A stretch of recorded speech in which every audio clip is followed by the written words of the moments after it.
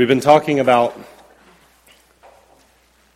union with Christ, a series that we've called Resolutions for Rootedness, this idea that we are rooted in Christ himself, who has defeated death, who is seated in the heavenlies at the right hand of God the Father, where we are to set our minds. This is a new reality for our lives, that we no longer live, but Christ lives in us. We are in Christ. He is in us.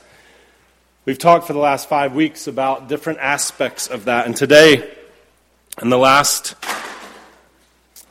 sermon in this series, before we get into the Lenten season, we're going to talk about this concept of laboring to be brought near. Laboring to be brought near. It's a concept I got from my friend Rankin Wilburn in his book, A Union with Christ. And it is supposed to be fairly paradoxical. How do you labor or work towards, which is an active verb if you're not good at grammar, something that's passive like being brought near?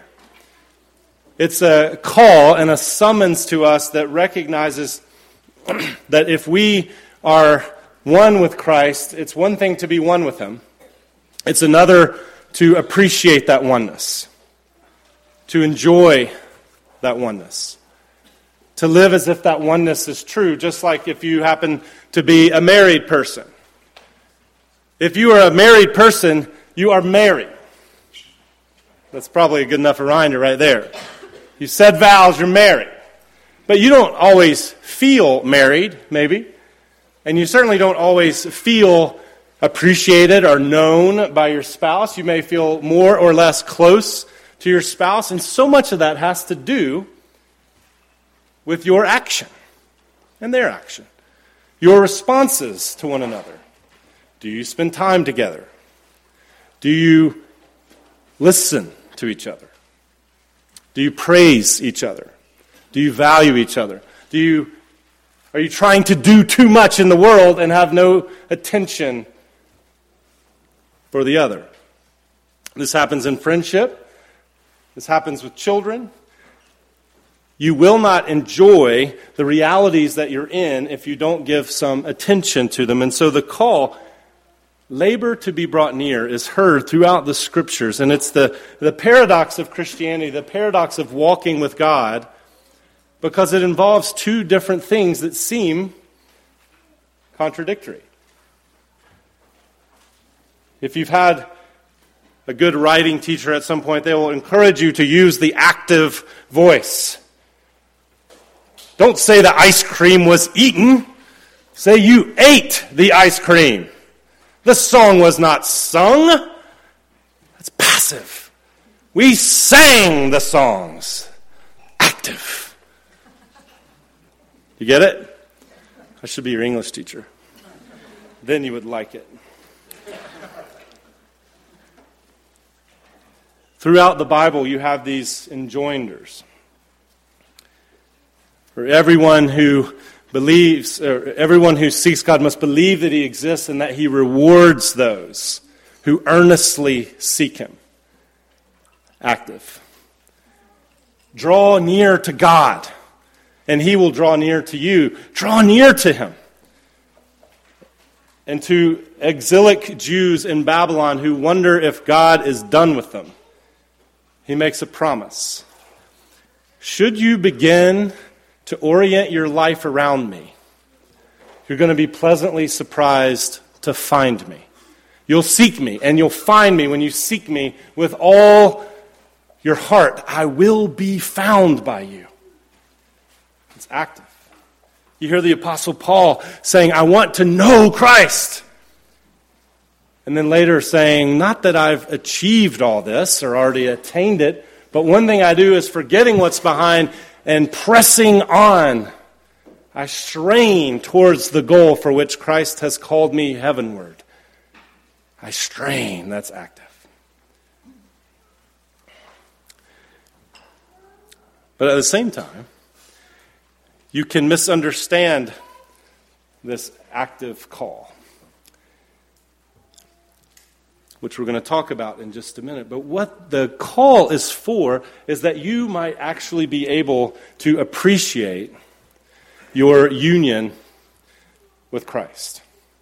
This is the reality of your life, and if you should give attention to it, Jesus says, if you ask, you'll be answered. If you seek, the door will be, you'll find. If you knock, the door will be open. If you give attention to this concept that I am one with Christ, Christ is in me, I'm going to seek to make what's true that God says about me true in my actuality, true in the way I practice my sport in the afternoon, true in the way I go about my work in the morning, true in the way I conduct my affairs financially or familially.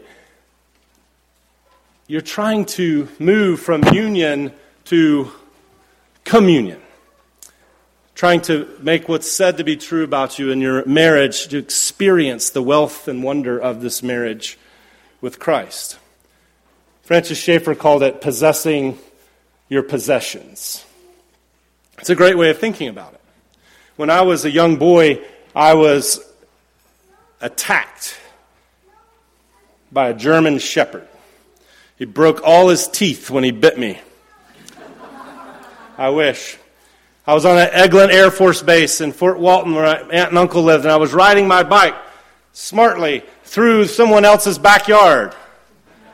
There was water back there. I was going to a pond, and a German shepherd came out of nowhere on my bike, and he got me. Took my leg. Knocked me off my bike.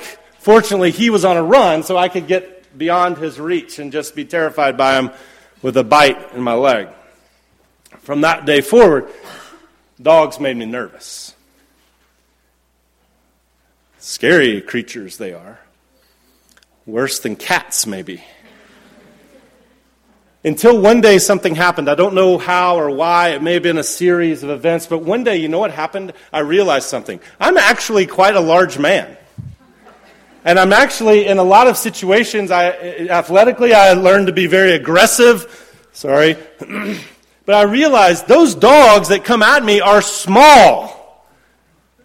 They are much smaller than I am. They're much weaker than I am, and I am large. Now, some of you are little ladies, so you need to carry something to hit a dog with, or shoot it, or spray it. But I'm not a little lady. I'm an oversized man. And I realized, you know what I can do when a dog comes up to me and he goes, rah, rah, rah. You know what I can do? I can growl back at him. I can bow up at him because I'm bigger than he is. I can possess my possessions. I can be who I am. And so a dog comes at me and goes, rah, and I go, no! And he cries. And so does everybody around me that got startled by it. I've realized I have a loud voice. I have a big body. I'm going to use it to protect myself against the dog. I will not fear it. Possessing my possessions. I'm living out who I am. And Paul says that Christ lives in you. And his life now is Christ. And so he wants to know Christ. And he wants to live the life I live in the body I live by faith in the Son of God who loved me and gave himself for me. He's going to live out this life of another being in him, producing fruit through him. He's wanting his life to be oriented around the things that are important to Jesus, valuable to Jesus. And so if you find yourself allured in any way by this desire of, I want to know God, the surpassing greatness of knowing Christ, for whose sake I've lost all things. It's so fantastic. I can't stand it how good it is, says Paul. If that's aspirational to you, then the call here for you is to say, okay, labor to be brought near to this reality. Labor to possess your possessions. Give attention. Reorient your life so that you can not be afraid anymore. So that you can live with the confidence of Christ in you, for you, with you.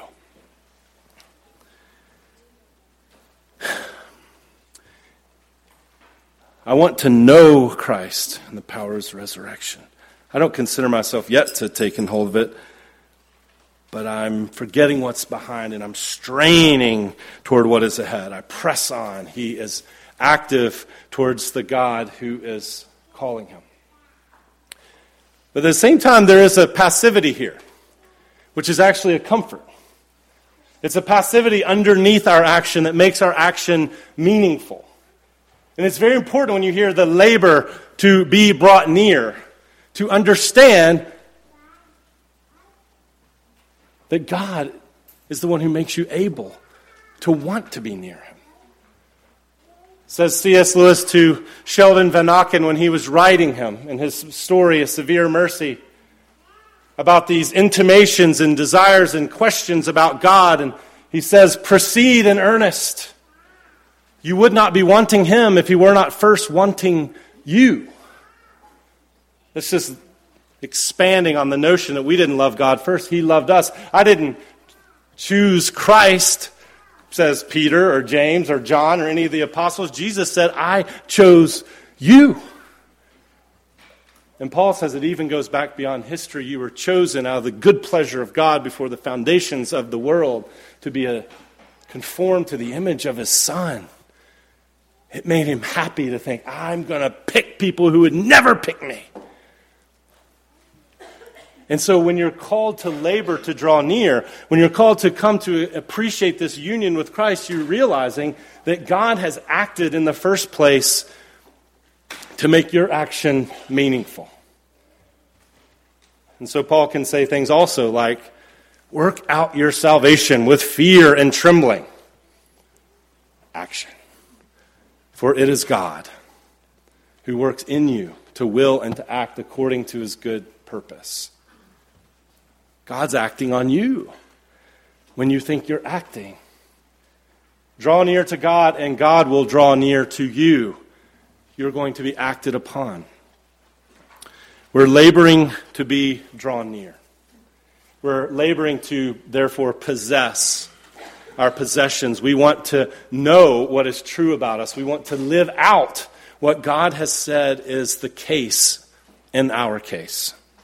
Now, of course, to do this, you have to answer a certain question. Rankin also draws this to our attention, and I think it's very important, because I think back, maybe some of you can identify with this. When I was a young boy, and a teenager, and I started to become interested in Christ, I had made a profession of faith. I was living as a Christian. I wanted to be identified as a Christian. And someone told me wisely, I needed to have a quiet time every day. What's a quiet time? Well, you need to pray, and I need to read the Bible, for instance. I need to be with other believers. There are these things I needed to do. And so I am a guy who grabs hold of rules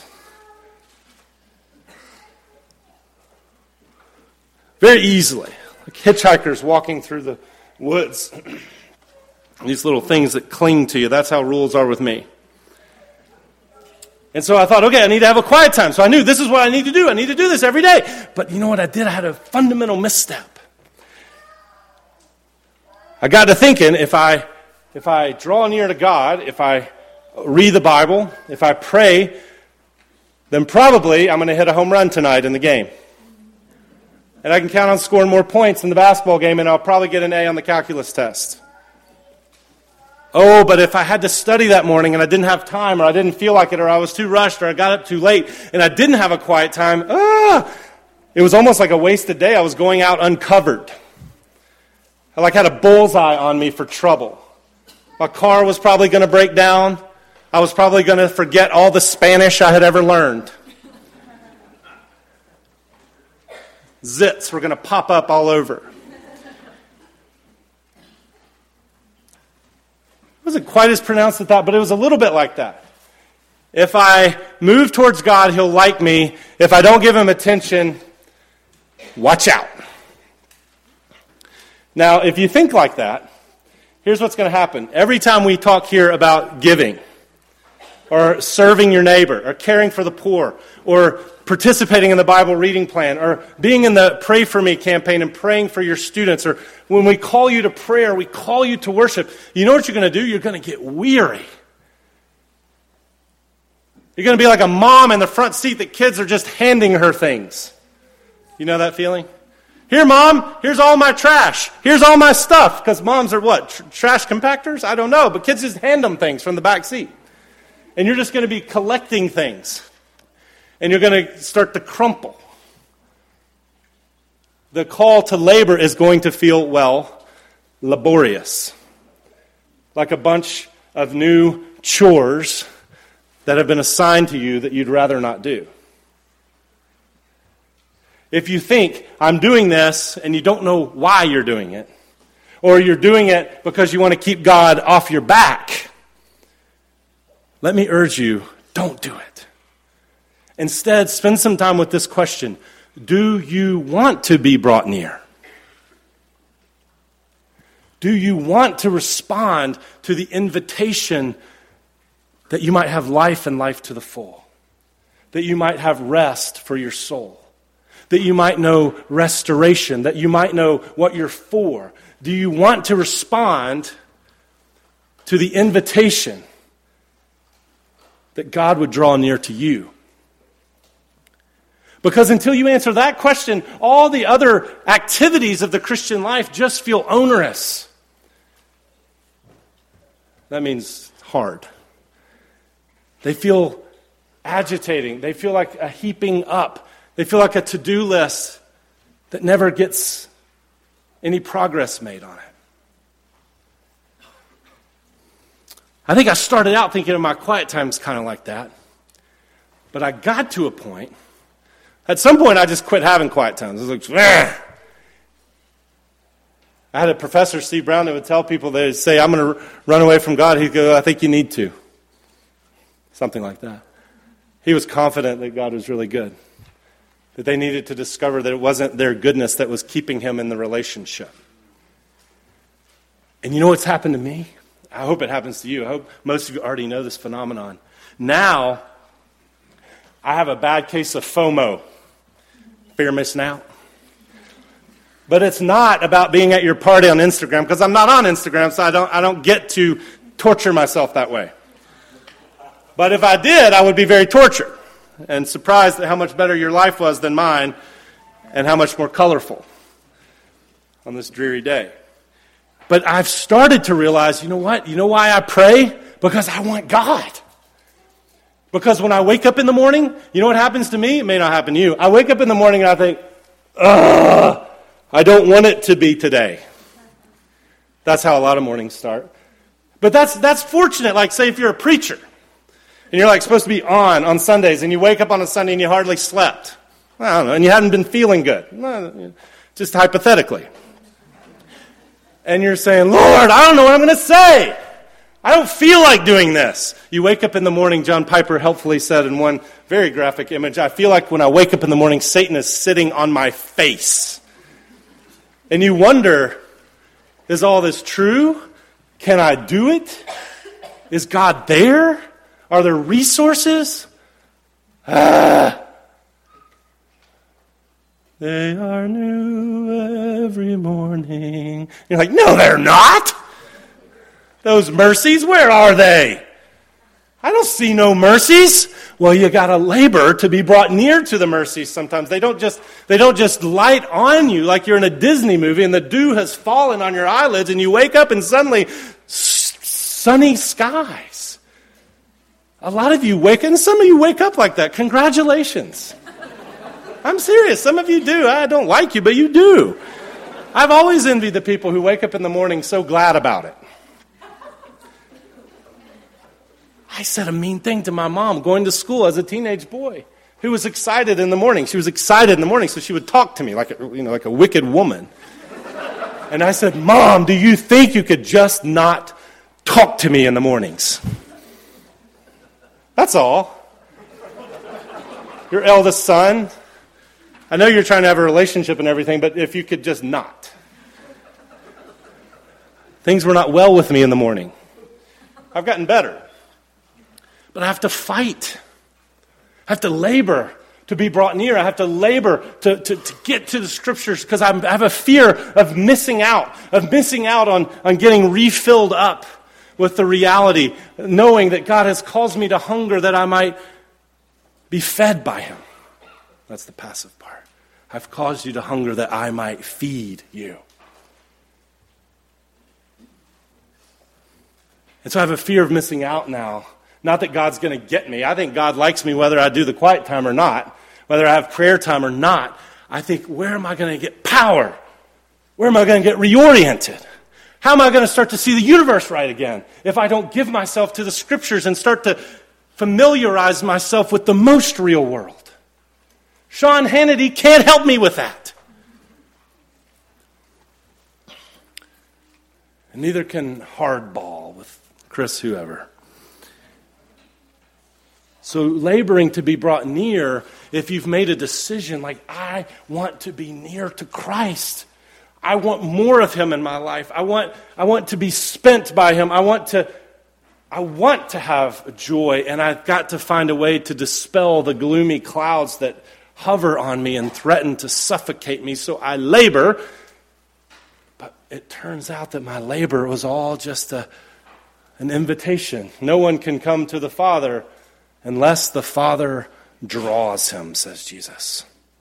And whoever comes to me, I will never drive away.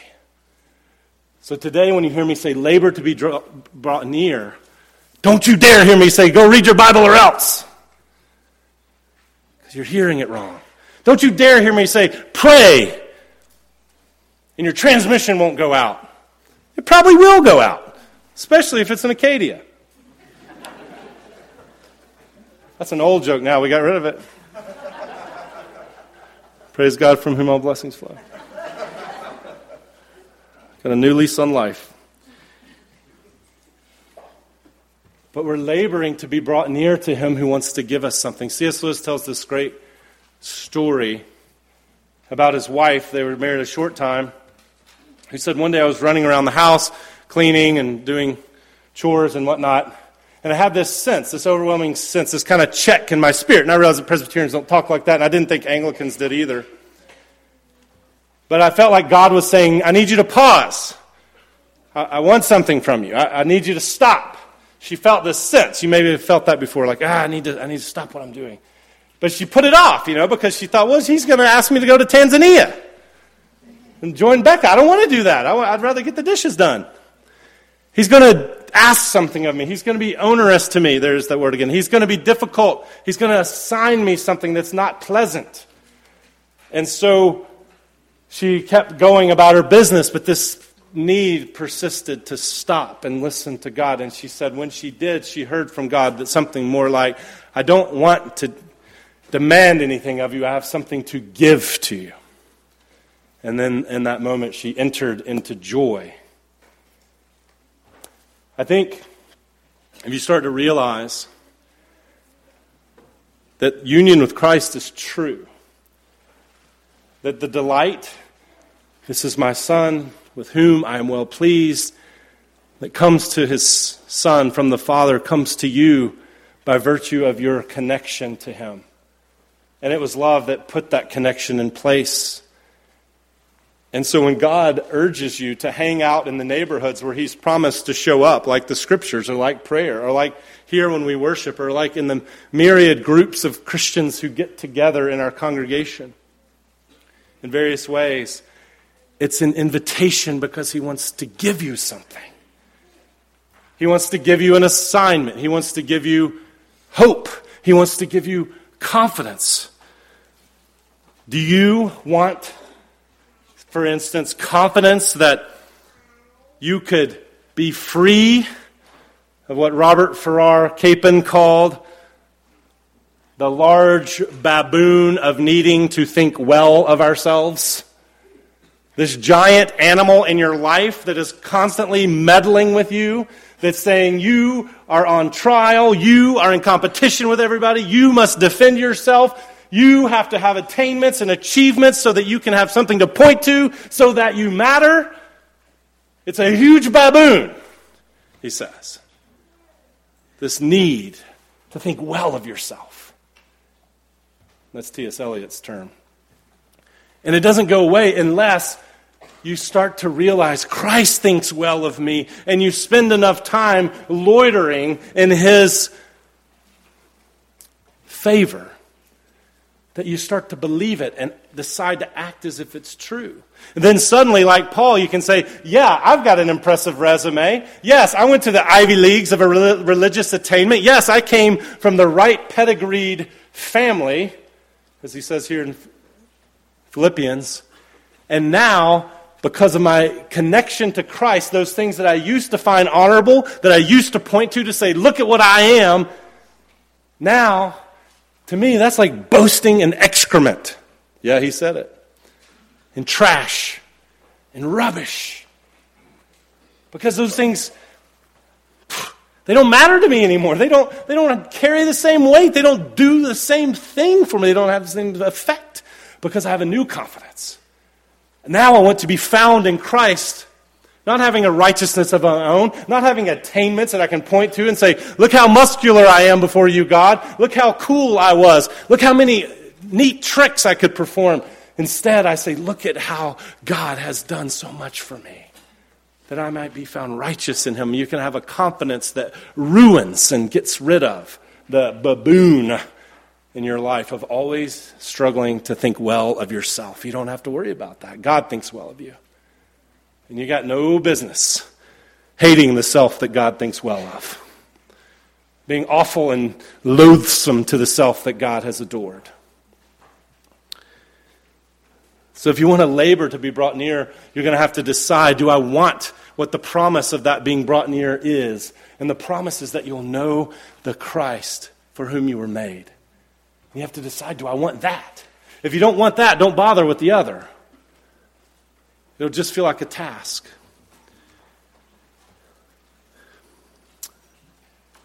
And another part of this laboring to be brought near that the apostle gets, and this is the last part before we close, is this. He says, I want to know Christ and the power of his resurrection and the fellowship of sharing in his sufferings, becoming like him in his death, so as somehow to attain to the resurrection of the dead. Now, if you read Paul carefully throughout all his letters, there will be a lot of parts that you probably just skip over. Like, I don't like that. I don't know what that means. That seems awful and confusing. Never mind. I'm going to skip on. Because he says stuff like that. I want to know the power of his resurrection. We can get on with that. We like power. We like 5-hour energies. We like to be caffeinated. We like to triumph over things. We can get on with that. And I want to fellowship with his sufferings. I want to be in participation with his sufferings. And in other places he says stuff like, I die every day, brothers. We carry around always the death of Jesus in our bodies, so that death is at work in us and life might be at work in you. See, here's the thing. For Paul, when he says, to me, to live is Christ, here's how he thinks of Christ. His sufferings and his resurrection. That's one, like a two-step of how he identifies Jesus. And his sufferings aren't just what's happened on the cross. His sufferings are his time in skin before the crucifixion. His time of humiliation, that's his sufferings. His life was a life of suffering. His Twitter bio, they've unearthed it. Archaeologists have found this. His penned tweet said, I'm a man of sorrows, acquainted with many griefs, with nothing about my appearance which would attract people to me.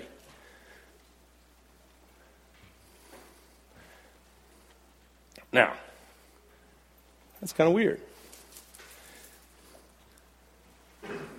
And Paul says a lot of times, it's through many hardships that we enter the kingdom of God. If we want to reign with him, we'll have to suffer with him. And I want to know the fellowship of participating in his sufferings. Now, what does that mean? I think about that a lot. I don't want to. I don't like it. I don't like suffering, just for the record, if we need to make assertions here. I like things to go smoothly, to stay on an even keel, to be orderly and predictable. And the apostle says, I want to participate in the fellowship of Jesus' sufferings. Well, here's the thing. He recognized something. God is up to making you like Christ. You know that? That's his main goal, making you little Christs. That doesn't mean he wants you to be a 30-year-old Palestinian man with a long beard. He wants you to be somebody who has a Ron Swanson pleasure, like the pleasure of eating a steak and breakfast food and a cigar and a good whiskey, that's how happy it makes you to follow and obey God. He wants you to be somebody who is so oriented towards God and neighbor that you just don't care about preferencing yourself, and you're therefore liberated from the labyrinth of yourself. You're not stuck in you anymore. He wants you to know that freedom. He wants you to be somebody who's so eager to do what is right and what is good. You don't care what it costs you or what's going to happen to you. You just do it. And he knows that once Christ has taken up residence in him, and as he looks at the life of Christ, who did not consider equality with God something to be grasped, he learned that so much of Jesus' life was suffering, just like you're already discovering. See, this is terrible news, that the life of Christianity, the life of a Christian, is one of suffering then glory. That's terrible news unless you're already suffering. Because when, for instance, you love somebody a lot and they don't love you back, or you want to have relationships with somebody and that relationship is ruptured in some way, or you care so very deeply about a child or a friend and they are self-destructing and you know what's right for them and they won't see it. Makes your stomach hurt. Decimates your heart. Paul says and knows Jesus felt like that a lot. See, he didn't extend the middle finger over the city that was going to clobber him. He wept over them. He didn't take a stand for Christianity. He wept over those who refused him. How long I have wanted to gather you like a hen with her chicks, but you were not willing, he says, through tears. And so if you're a Christian, here's the problem. When you have tears, when you have ruptured relationships, when you long for something and it's not happening, you want to see somebody embrace Christ and they don't. You pray, please let me not have to do this. Please let me not have to do this. Like Jesus, and Jesus Jesus or his Father says to you, you're going to go ahead and do it. You don't get what you asked for. You're tempted to say, well, maybe God is against me. Maybe he hates me. Maybe he's turned out the light. He's not taking any more guests. And Paul knows, no. This is the process. This is what's supposed to happen. You're associated with a suffering Savior who has scars to prove it. You think you won't have scars? That's why Calvin could say anyone who wants to be a Christian should prepare themselves for a troubled, bothered, disquiet, or unquiet life. Any takers? Except if you're a Christian already, you know that. And it's reassuring to me on the days when my life is unquiet, on the days when I feel clobbered, when I feel like, why aren't you giving in to this, God? Where are you, God? To realize that Jesus felt the same things. I'm identifying with my Savior. My life is like his. And by not considering equality with God something to be grasped, he was seated at the right hand of God in glory. Paul thinks that in a micro way, death and resurrection happen all the time. And in a macro way, this is what our life is. Suffering, not getting what we want, and having what we don't want yields to resurrection. And it happens in small ways too. That we spend ourselves on behalf of others and we gain life. We don't want you to be unaware, brothers, about the difficulties we experienced in Troas. Indeed, in our hearts we felt the sentence of death, but this happened so that we might not depend on ourselves, but on Jesus who raises the dead. And he has raised us, and he will continue to raise us as you help us by your prayers. Paul thinks of ministry, loving people, serving people as dying so that the life of Jesus, so that resurrection might happen. So this can sound kind of morbid for Paul. It's in the letter that's joy-soaked. Rejoice in the Lord, he says at the beginning of this. I say it again, it's a safeguard for you. Rejoice. Because what happens is you realize you're being made like Christ, that God has intentions for you, and he's not stopping. I read a book a while back, something called Ove, O-V-E. I don't know. Some of you read it. It's funny. It's wonderful. They made a movie too. And then this young man, this Swedish man, was working a railroad with his father, and he's a young boy. He finds a wallet with money in it. And he returns it to its rightful owner after some distress internally. And he's walking with his father, who says few words, like a lot of fathers. And he says, "Dad, I was really tempted to keep the money." And the father goes, "Mm-hmm." And he says, "But I knew that you wouldn't have kept the money, that you would have returned it to its rightful owner." And his father went, "Mm-hmm." And never said anything more about it. And if Ove had been the kind of man who thought about such things, he would have realized that was the day that he decided that he wanted to be as little unlike his father as possible. That was the day he decided he wanted to be as little unlike his father as possible. The call to labor to be brought near, the invitation to know God, all of it, the suffering that yields to resurrection, won't make any sense unless you realize that God has an intention that you be as little unlike his Son as possible. And that as he takes up residence in you, that can become your aspiration too. And so that when you participate in Jesus' sufferings, you can look forward to also participating in his power. That when you find yourself awfully weak, you also know that you have the God who's awfully strong. Don't you know this is a sort of lozenge for resilience? It's emergencies that you can take during the flu season that gets you through your suffering, through that job you hate, the relationship that's hard, through things about your life that aren't configured the way you want. You realize that God has assigned me, and he's making me like his Son, learning to yield, learning to trust, and in my weakness, he invites me near to him who heals the brokenhearted and binds up their wounds. He wants us to be as little unlike his Son as possible. May that also become our goal as we labor to be brought near to him who has given up all that we might be near as well.